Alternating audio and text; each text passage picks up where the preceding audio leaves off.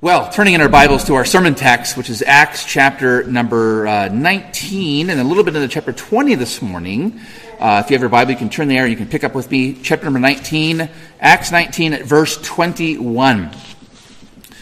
We're about two-thirds of the way there. I think, if memory serves me right, we're going to probably go into like September, October-ish, and so I'm already thinking about what to do next, but I don't want to get ahead of myself too much, but we're here about two-thirds of the way through the book of the Acts of the Apostles, or the Acts of Jesus by the Spirit through his apostles. So in chapter 19, beginning at verse 21.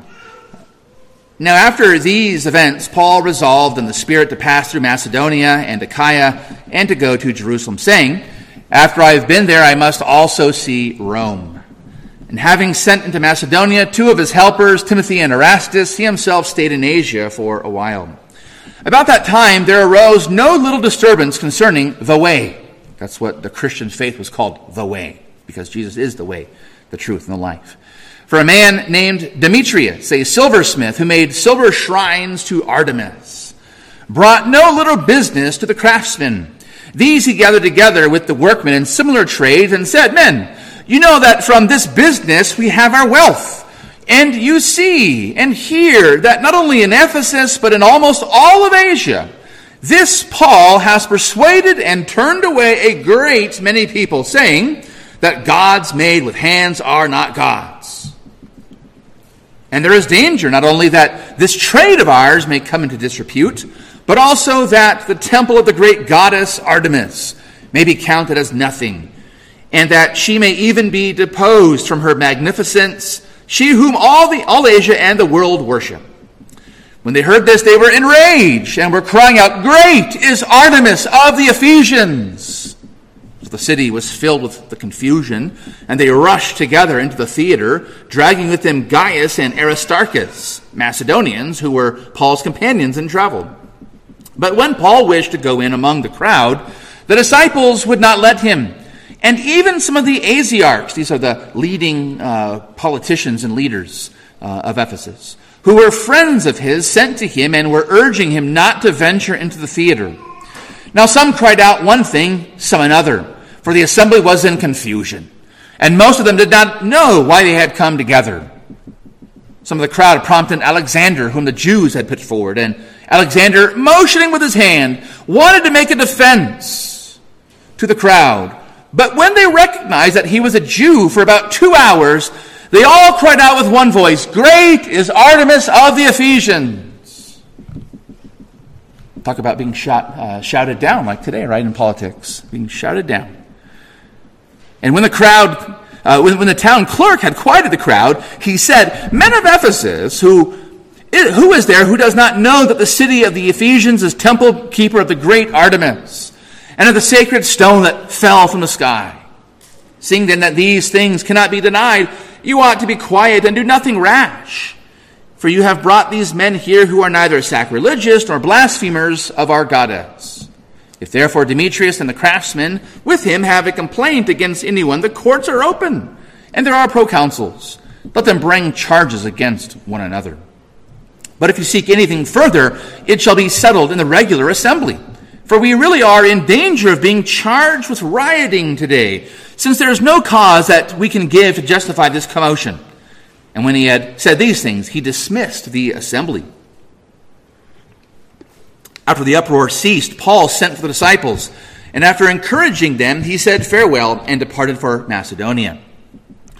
When he had gone through those regions and had given them much encouragement, he came to Greece. There he spent 3 months, and when a plot was made against him by the Jews as he was about to set sail for Syria, he decided to return through Macedonia. Sopater, the Berean, and Pyrrhus accompanied him. And of the Thessalonians, Aristarchus and Secundus, and Gaius of Derbe, and Timothy, and the Asians, Tychicus and Trophimus. These went on ahead and were waiting for us at Troas, or ancient Troy. But we sailed away from Philippi after the days of unleavened bread, the Passover, and in 5 days we came to them at Troas, where we stayed for 7 days. On the first day of the week, when we were gathered together to break bread, Paul talked with them, intending to depart on the next day. And he prolonged his speech until midnight. There were many lamps in the upper room where we were gathered. And a young man named Eutychus, sitting at the window, sank into a deep sleep as Paul talked still longer. And being overcome by sleep, he fell down from the third story and was taken up dead. But Paul went down and bent over him, and taking him in his arms, said, "Do not be alarmed, for his life is in him." And when Paul had gone up and broken bread and eaten, he conversed with them a long while until daybreak, and so departed. And they took the youth away alive, and were not a little comforted. But going on ahead to the ship, we set sail for Assos, intending to take Paul aboard there, for so he had arranged, intending himself to go by land. And when he had met us at Assos, we took him on board and went to Mytilene, and sailing from there, we came to the following day opposite Chios. The next day, we touched at Samos, and the day after that, we went to Miletus. For Paul had decided to sail past Ephesus so that he might not have to spend time in Asia, for he was hastening to be at Jerusalem, if possible, on the day of Pentecost. And to all these words, all of God's people say, Amen. Amen. Well, Paul is in Ephesus here at the beginning of our story. It's really just continuing on where we left off last Sunday. Paul is in Ephesus. And we see there's something very beautiful that he resolved, we read, he resolved in the Spirit.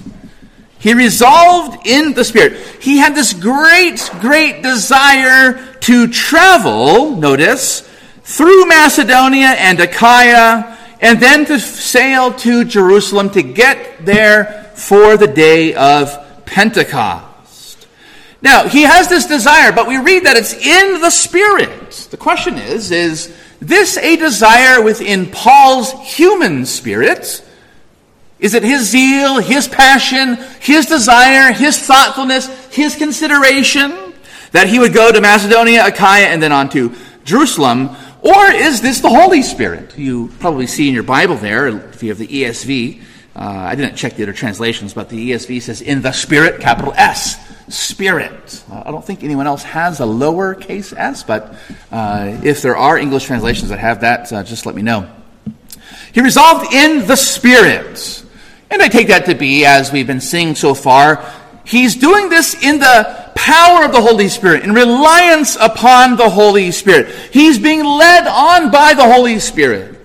So that even when he thinks and he resolves and he considers and he desires and he thinks of where he's going to go next, he's doing so relying upon the wisdom of God and the Holy Spirit.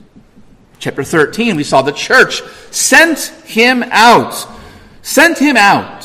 to go on his first missionary journey. And then we read in chapter 13, verse 4, that it was the Holy Spirit who sent out the Apostle Paul. The church sent, the Spirit sent. We saw in chapter 16 as well, where Paul wanted to go into Asia, this region in which he now is. Finally, he's there. He wanted to go there, but the Spirit said no. The Spirit led him on eventually to Troas, and from Troas to Macedonia, from Macedonia down into Achaia, or what we call today Greece. He was being led by the Spirit. And if you look over in chapter 20, just after the reading from this morning, chapter 20, at verse 20, we read, and we will read this next Lord's Day, Lord willing. Paul said to the Ephesian leadership, "How I did not shrink from declaring to you anything that was profitable and teaching you in public and from house to house, testifying to Jews and Greeks of repentance towards God and of faith in our Lord Jesus Christ." Verse 22, "And now, behold, I'm going to Jerusalem, constrained by the Spirit." In other words, his desire was not merely his desire. He was being led and guided by the power of the Holy Spirit, so that his will was the will of the Holy Spirit. It was not my will, as Jesus once prayed, but thine be done. And so he's praying and he's relying and he's considering traveling so in the Holy Spirit to Macedonia, to Achaia, to Jerusalem. But notice he's already thinking so far ahead. I must also see Rome. I must also see Rome. Was that the farthest point in the inhabited world, the Romans, that he desired to go? Was Rome? Where else? In his letter to the Romans, as he writes to the Romans that he's coming to the Romans, he says something else, that from Rome he's going to travel where? Nobody knows where else Paul wanted to go. Spain. Romans 15, verse 19 and following. He desires to go to Macedonia here, and to Greece, to Jerusalem, eventually to Rome, and eventually he wants to bring the gospel to Spain. Of course, he doesn't make it there, but he desires this in the power of the Holy Spirit. So in all of his journeys, we've been seeing this so far in these first 19 chapters now. In all of his journeys, he's being led by the Holy Spirit, guided by the Holy Spirit.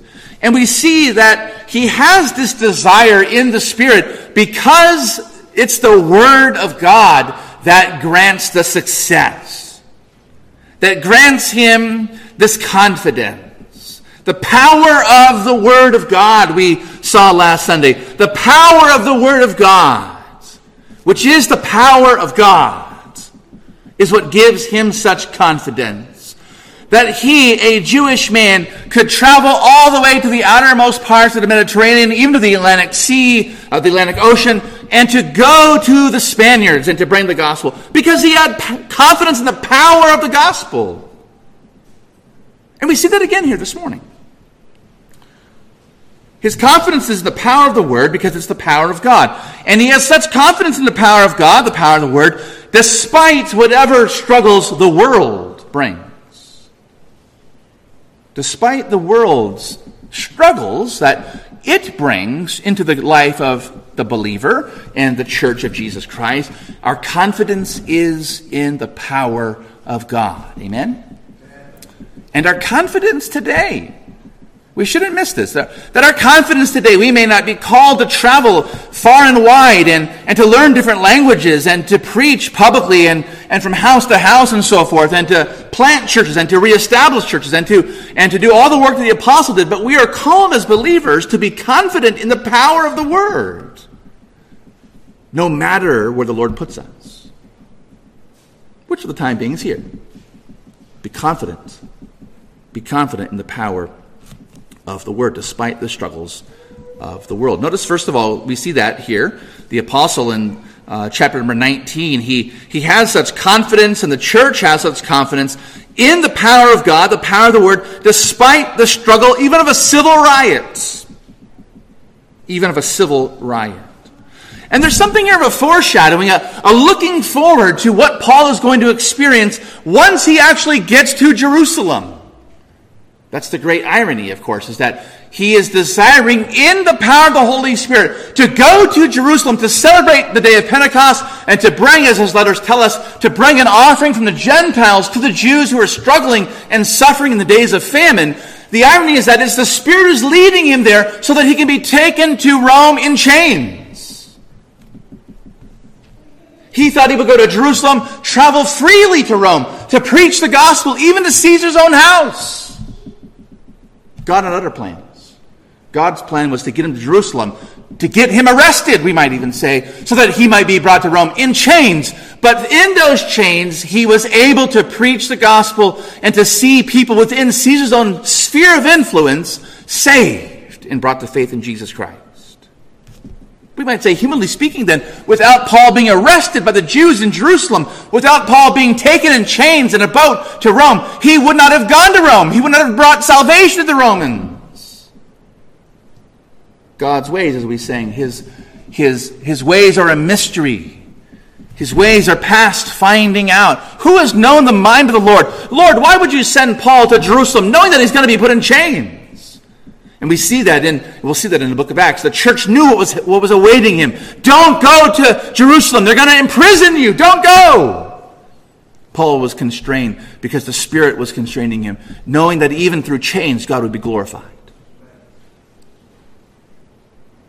So despite the struggle of the civil riot, his confidence was in the power of the gospel. And we are introduced to this man named Demetrius, this silversmith, and he and all the guilds of idol makers and god makers and shrine makers, they're all up in arms because they've heard the rumors of this Paul's preaching, and they've actually heard him now in Ephesus. They're seeing what is happening. And notice something that's interesting, that he gives a very accurate summary of Paul's teaching there when he says in his little rally, we might call it, his little speech to rally up the guilds of silversmiths and others, that Paul is saying that gods made with hands that we are making, gods made with hands are not gods. Is that accurate? Was Paul saying that? Where did Paul say that? Go back to chapter 14. Remember what he said in chapter 14. At Lystra, Paul was and Barnabas were preaching and performing miracles. They called Barnabas Zeus, the great god, and Paul Hermes because he was the chief speaker. And they began to bring a bull to worship Paul as Zeus and Barnabas as Hermes. But then they saw and they figured out what was going on. They tore their garments, verse 14. They rushed into this crowd and they began crying out, verse 15, "Men, why are you doing these things? We also are men of like nature with you, and we bring you good news, that you should turn from these vain things to a living God." That's what Paul was saying. Chapter 17, we saw as he was there in Athens on that Mars Hill, that great philosophical and not just religious, but also that civil place of power. He was telling them that there many, many thousands of gods that were lining their streets, even a statue to an unknown god. These things were worthless. Acts 17, verse 24, "The God who made the world and everything in it, being Lord of heaven, does not live in temples made by hands." Does not live in temples made by hands. Verse 29, "Being then God's offspring, we ought not to think that the divine being is like gold or silver or stone, an image formed by the art and imagination of man." Demetrius knew exactly what Paul was preaching, and he rejected it. Does that happen to us? Unbelievers know exactly what they're doing today. They know exactly what they're doing. They are rejecting God. They refuse to bow their knees to Jesus Christ. They know exactly what we are saying, that you are a sinner and that only Jesus Christ can save you, and that you're serving yourself and your whatever your desires are, especially today, your sexual desires. These are idols. Turn from these dead, lifeless things. They cannot bring you life. Turn to Christ. But they turn away.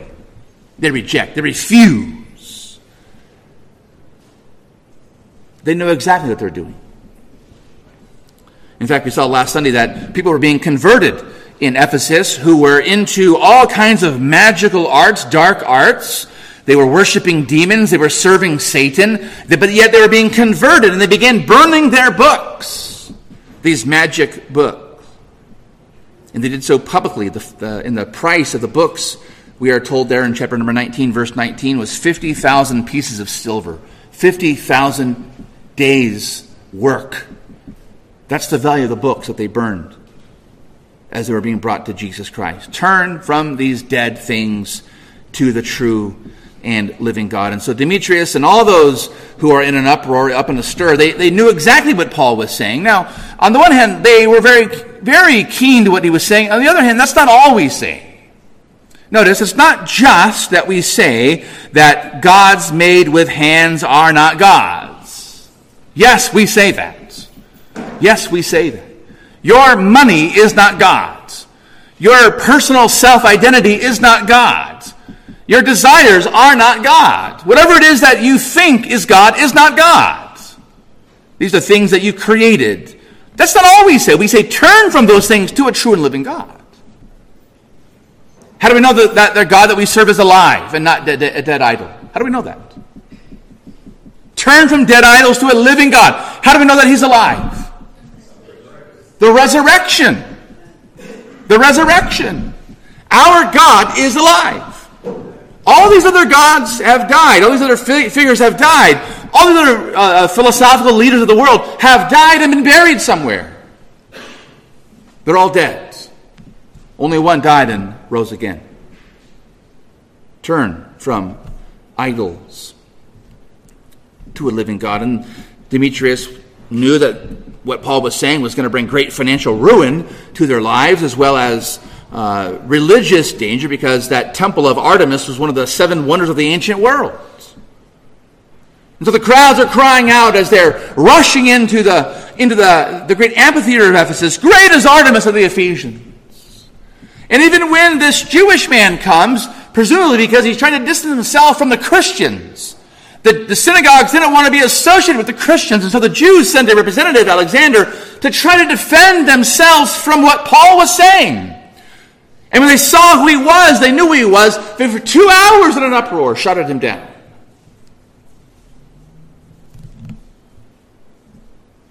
Thankfully, the crowd was dispersed. Thankfully, the things came to naught. But didn't Jesus say that the Christian life is going to be one of suffering and struggling and persecution? Didn't Jesus say, and here we have the apostles experiencing what Jesus said, John 15, verse 18 and following, "If the world hates you, know that it's hated me before it hated you. If you were of the world would love you as its own. But because you're not of the world, but I chose you out of the world, therefore the world hates you." Now we read a story like this and we might feel some distance between us and it. But let me just say a few things by way of application. First of all, we read a story like this, and it should encourage us to pray for those who actually are in harm's way. To pray for our brothers and sisters, for believers in other parts of the world who actually are in this kind of harm's way. We may not know what this is like, but trust me, our brothers and sisters, they do. Secondly, we read a story like this, it should also prepare our minds and our hearts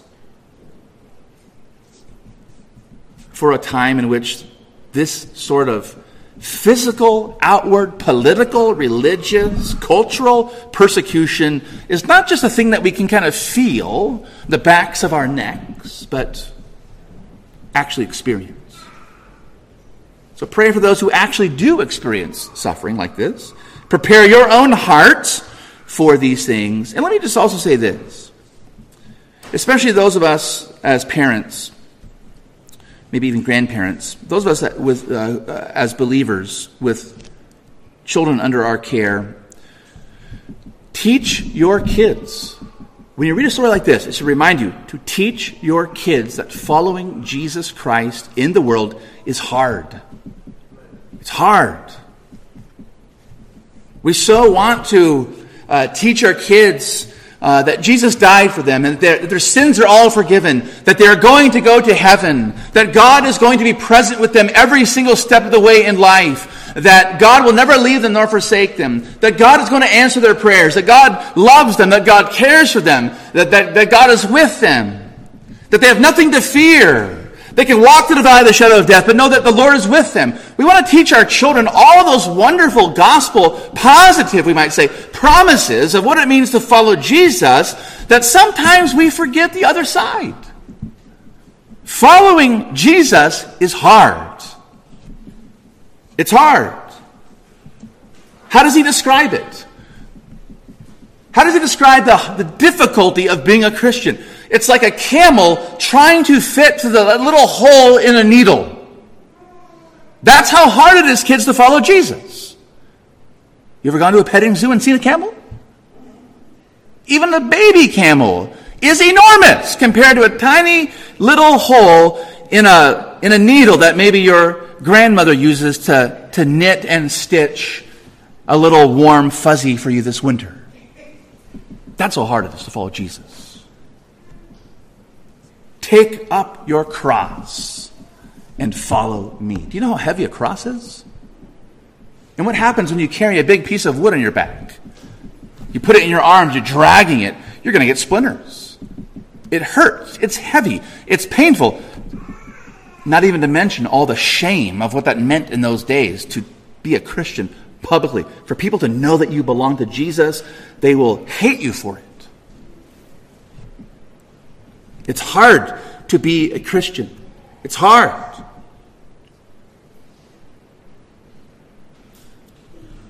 Now, a few weeks ago, a month, whatever it was ago, when we had our big party at our house, we celebrated our firstborn son graduating high school, going off to college, and many people, not just many here, but many people said, congratulations, Danny, you did it, pat me in the back, send Cyprian off to college, go play some basketball, you did it.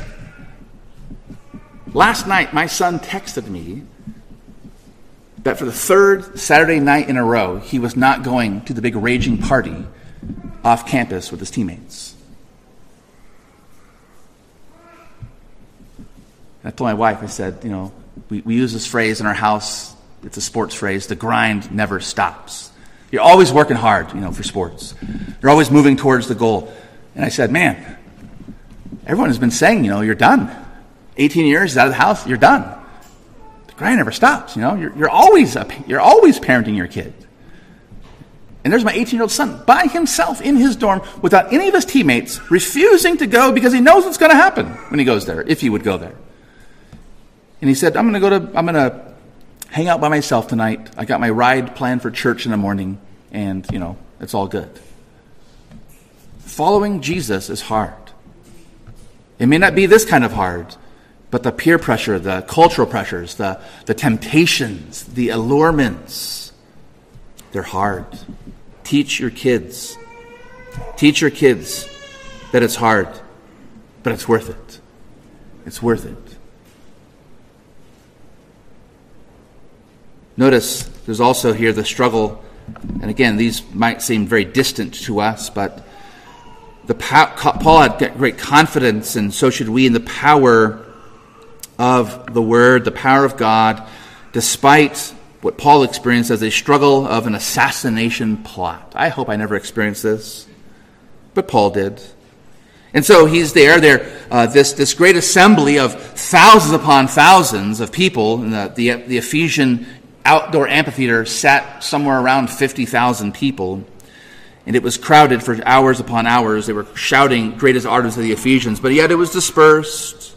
And so Paul, when things subsided, the uproar ceased, chapter 20, verse 1 says, he sent for the disciples. He called the church to himself.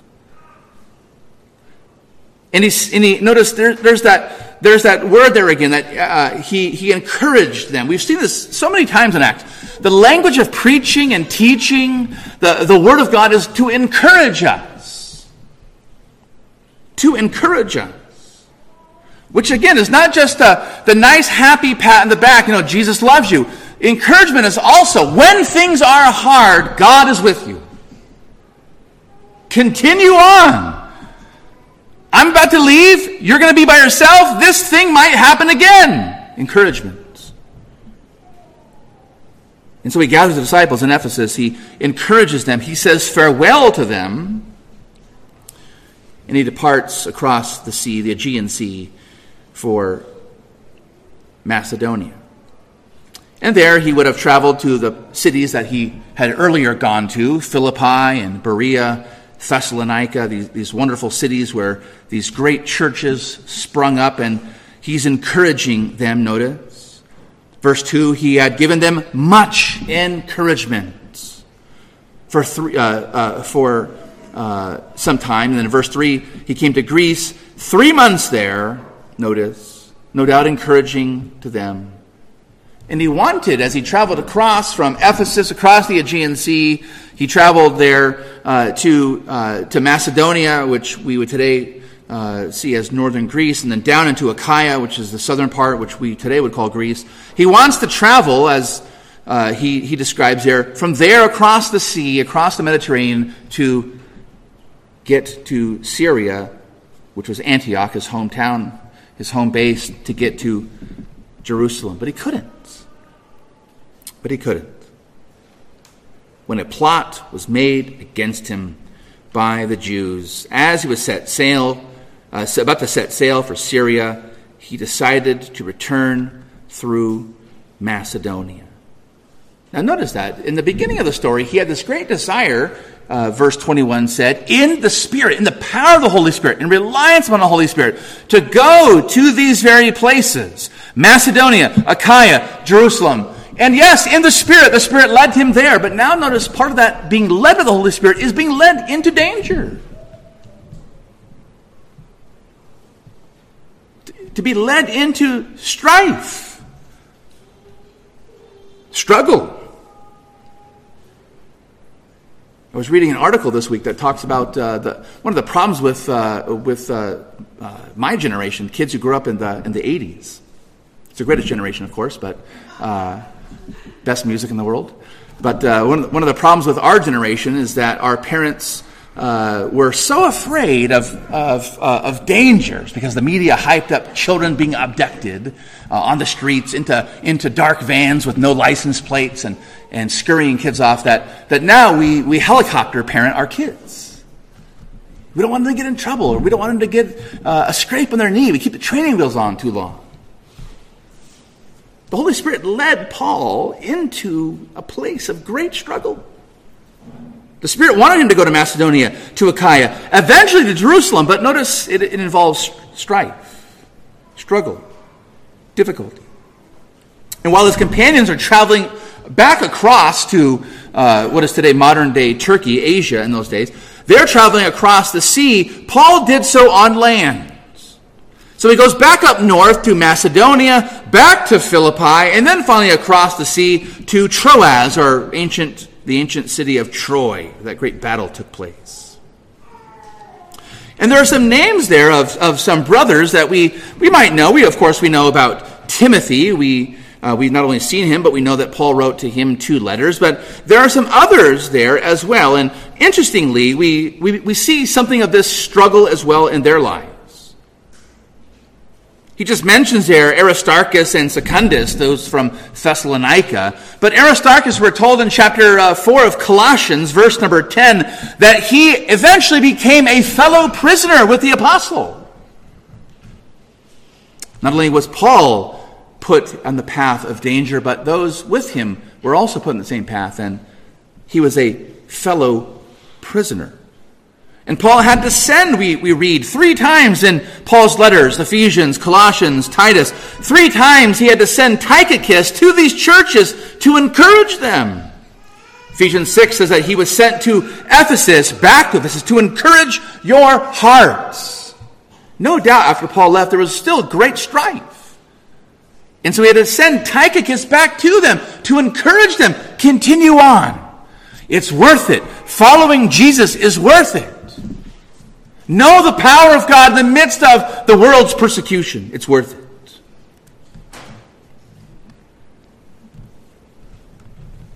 He sent him to Colossae. He sent him to Crete as well, the letter of Titus. Why was Paul so confident, brothers and sisters? He had this desire of the Holy Spirit to travel to these places, and he gets there, and what's waiting for him? Opposition. But yet there's great encouragement. Why didn't he just pack up and go and just forget this? I mean, is following Jesus really worth it when it's just a life of suffering? What gave him such confidence? And what gave him such joy in the midst of strife, struggle, even an assassination plot? Let's go over to Romans. We know this text, but Paul wrote this letter to the Romans when he was in Corinth, which is in Greece, Achaia, and he may have written it at this very moment. We don't know exactly when, but it may have been at this time. It could have been his first trip, but it could have been here on his second trip to Corinth. He wrote these words, Romans chapter 8, words that you probably know really well. Words that we might even have, these are the kinds of words that we put as little slogans, maybe as a screensaver on our computer. Maybe we have a little a picture on our wall at home, with some of these words in there. Because they're great encouraging words. But the context is what Paul is now facing in the book of Acts. Notice in Romans chapter 8 at verse 31, I'm just going to begin reading there. Notice what he says there. What then shall we say to these things? These things that he's been saying. That those who are called by God are loved by God, and God works everything for their good, which means their salvation. God works together all things for the good of our salvation of who are called according to his purpose. What shall we say to these things? That God works everything according to his will for us. If God is for us, who can be against us? Who was against Paul? An entire city, tens of thousands of people in a crowd, wanting to tear his body apart. If God is for us, who can be against us? He who did not spare his own son, but gave him up for us all, how will he not also with him graciously give us all things? And I've read before in our sermons here, Paul in his letters to the Corinthians, he describes himself, how many times he was shipwrecked, how many times he was beaten, having to be let down in a basket through a wall of a city just to be safe. He had nothing, but yet, because God has given us his Son, God has given us everything, he will give us all things. Who shall bring any charge against God's elect? That's what they were trying to do. They were charging him with trying to destroy the great goddess Artemis and take away their livelihoods. Who shall bring a charge against God's elect? It's God who justifies. Who is to condemn? Christ Jesus is the one who died. More than that, who was raised, who is at the right hand of God, who indeed is interceding for us. And then this, who shall separate us from the love of Christ? Now think about all Paul has gone through in Acts so far, and even just in this story. A city riot, an assassination plot. Shall tribulation, or distress, or persecution, or famine, or nakedness, or danger, or sword? As it's written, and we're going to sing this part of this psalm in our second service in just a bit. For your sake we are being killed all the day long. We are regarded as sheep to be slaughtered. No, in all these things we are more than conquerors through him who loved us. Notice that. Even if we are being killed as a sheep led to be slaughtered, we are more than conquerors, Paul says. For I'm sure that neither death nor life, nor angels nor rulers, nor things present nor things to come, nor powers, nor height, nor depth, nor anything else in all of creation will be able to separate us from the love of God in Christ Jesus, our Lord. Amen. That's what gave him such confidence. That's what gave him such joy. It was in Christ, who gave himself up for us to the world, to be crucified for us, to be condemned for us, so that we would face no more condemnation in Jesus Christ. So no matter what the world says, no matter what the world brings, no matter what the world plots, be confident. Be confident that your God is for you, and he's right there alongside with you, that your God in Christ has gone through exactly what you are going through. He's gone through exactly what our brothers and sisters in other parts of the world are going through this very day. He's already gone through what perhaps we may even have to go through in this nation in the West. And he conquered. Why be afraid? Why be fearful? Why so full of trepidation that a little bit of persecution may come? Be confident. Be joyful in Jesus Christ, despite the world. And that brings us here, finally, and most briefly, to that third struggle. It's kind of an interesting one. Verse 7 through 12 of chapter 20. Paul makes his way to Troas. That's that launching point into Greece. And that's the western tip of modern-day Turkey, ancient Troy. He makes his way back there. And it's on the first day of the week. What day is that, kids? The first day of the week? Sunday, right? Sunday. But what's Sunday also called in the Bible? It's called the first day of the week, but it's called something else. We call it Sunday in our calendar, but what's it also called? What does God call it? It's the Lord's Day, right? Revelation 1 verse 10, the Lord's Day. And why did the early Christian church gather on that first day of the week, the Lord's Day? What happened on the Lord's Day? What happened on the first day of the week? The resurrection. The resurrection. Why is Nate getting poked? Is Nate in trouble? And by the way, half of you moved to the other side today, so it's confusing today, but you guys keep doing that to me this summer. Everyone keeps moving. So what happened on that first day of the week? The resurrection. The resurrection of Jesus Christ. In fact, John chapter 20, the gospel writer John tells us in chapter 20 that he actually calls it the eighth day. It's not called that in our English text, but the Greek text calls it the eighth day. Why? It's a day of new creation. The day of new creation. That's why we worship. That's why the church worshiped. That's why they gathered. And Paul was there in Troas gathering together with the church that was being assembled there on that first day of the week, the Lord's Day, the day of resurrection, the day of new creation, the Christians' Sabbath day. To do what? They gathered to what? What does it say there? To break bread. To break bread. What does that phrase mean in the book of Acts? To break bread. It doesn't mean to put a sourdough loaf in the oven and warm it up and put some honey and butter on it. Okay? As good as that might be. It's the Lord's Supper. Chapter 2, verse 42. They devoted themselves to the apostles' doctrine, to the prayers, to the fellowship, and to the breaking of the bread. All the way back in chapter 2.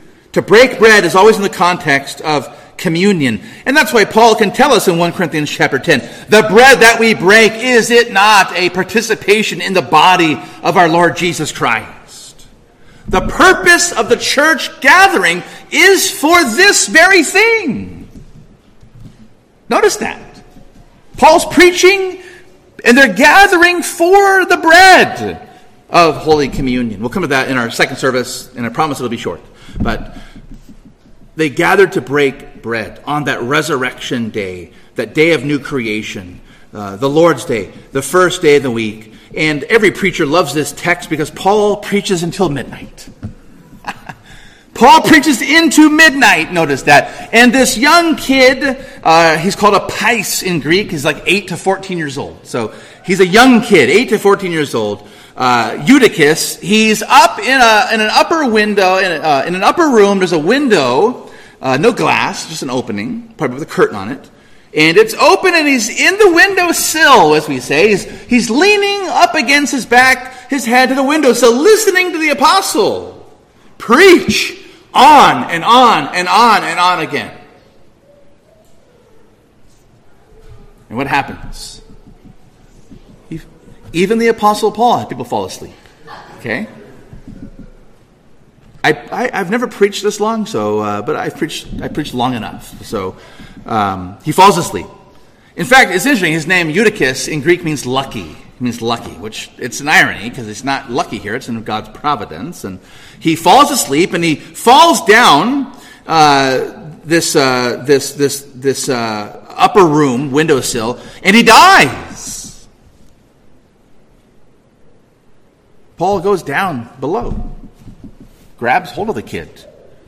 His life is still in him. It reminds us of what Peter had already done in chapter 8 with Dorcas, what Jesus did to the widow's son in Luke chapter number 7. Notice he's preaching, and then there's this miraculous sign, and And wouldn't it be, how amazing was that service to have a miraculous sign happen with the Apostle Paul's lengthy hours-long preaching right as you're taking the Lord's Supper?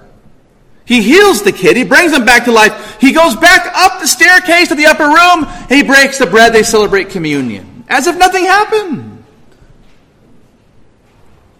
And then he conversed with them until daybreak. You know, this is at midnight. When he's preaching until midnight, the boy falls and dies.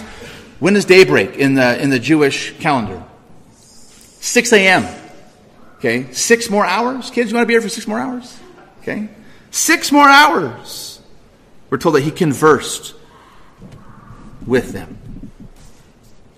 Even this tragedy in the church.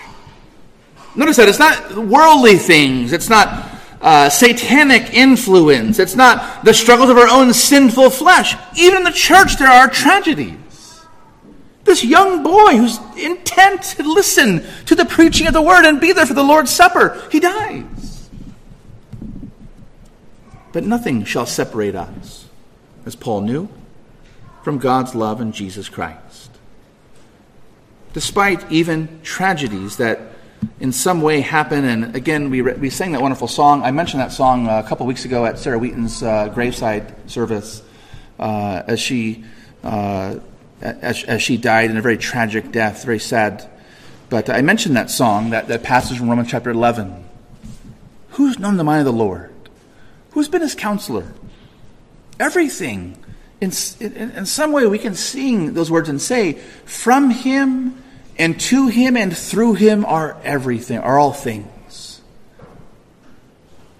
So that even in tragedies, in the struggles that they bring to our hearts, we know that God and his word are powerful. And so we see here another instance, many more instances, many more examples, the power of the word. The church was encouraged. Great encouragement we read about here. Paul's preaching. The church intent to hear his preaching. The church gathered to hear him, to take the Lord's Supper. The power of the word is the power of God. And despite all the powers of the world, the flesh, the devil, and even human tragedies, we're able to follow Jesus in this world, despite whatever it might bring, with great confidence, with great joy, because our hope is in Christ. He's that power of the word. And you've come to hear that very same thing again today, to be reminded that God is powerful. You're not. God is. That God is with you, even when you forsake him. That God is good when you're not. That God loves you when you're unlovable. That God leads and guides you when you are kicking against him. Here's the power of God. Once again illustrated to us in so many different ways in the life of the apostle in his journey. Be confident, brothers and sisters. Trust in the power of God to continue to work in your life, in the life of this church. Let's pray. Lord, help us, we pray, to be so confident, to be so joyful in you. And we ask now that as we come to the Lord's Supper, that you would encourage our hearts and feed our souls with the very body and blood of Christ, as we receive with our very hands in the mouth, Lord, this bread and wine, which by the power of your Holy Spirit are for us that life-giving nourishment of Christ himself. And so, Lord, give us that confidence. Give us such a zeal for your word, to share it, to spread it, and to see many more come to know this great love of Jesus Christ, who lives and who reigns forever and ever. And all of God's people say, amen. Let's turn together in our songbook, please. Our song to transition our minds and hearts from the word to the sacraments. Number 524, Guide Me, O Thou Great Jehovah. Let's stand.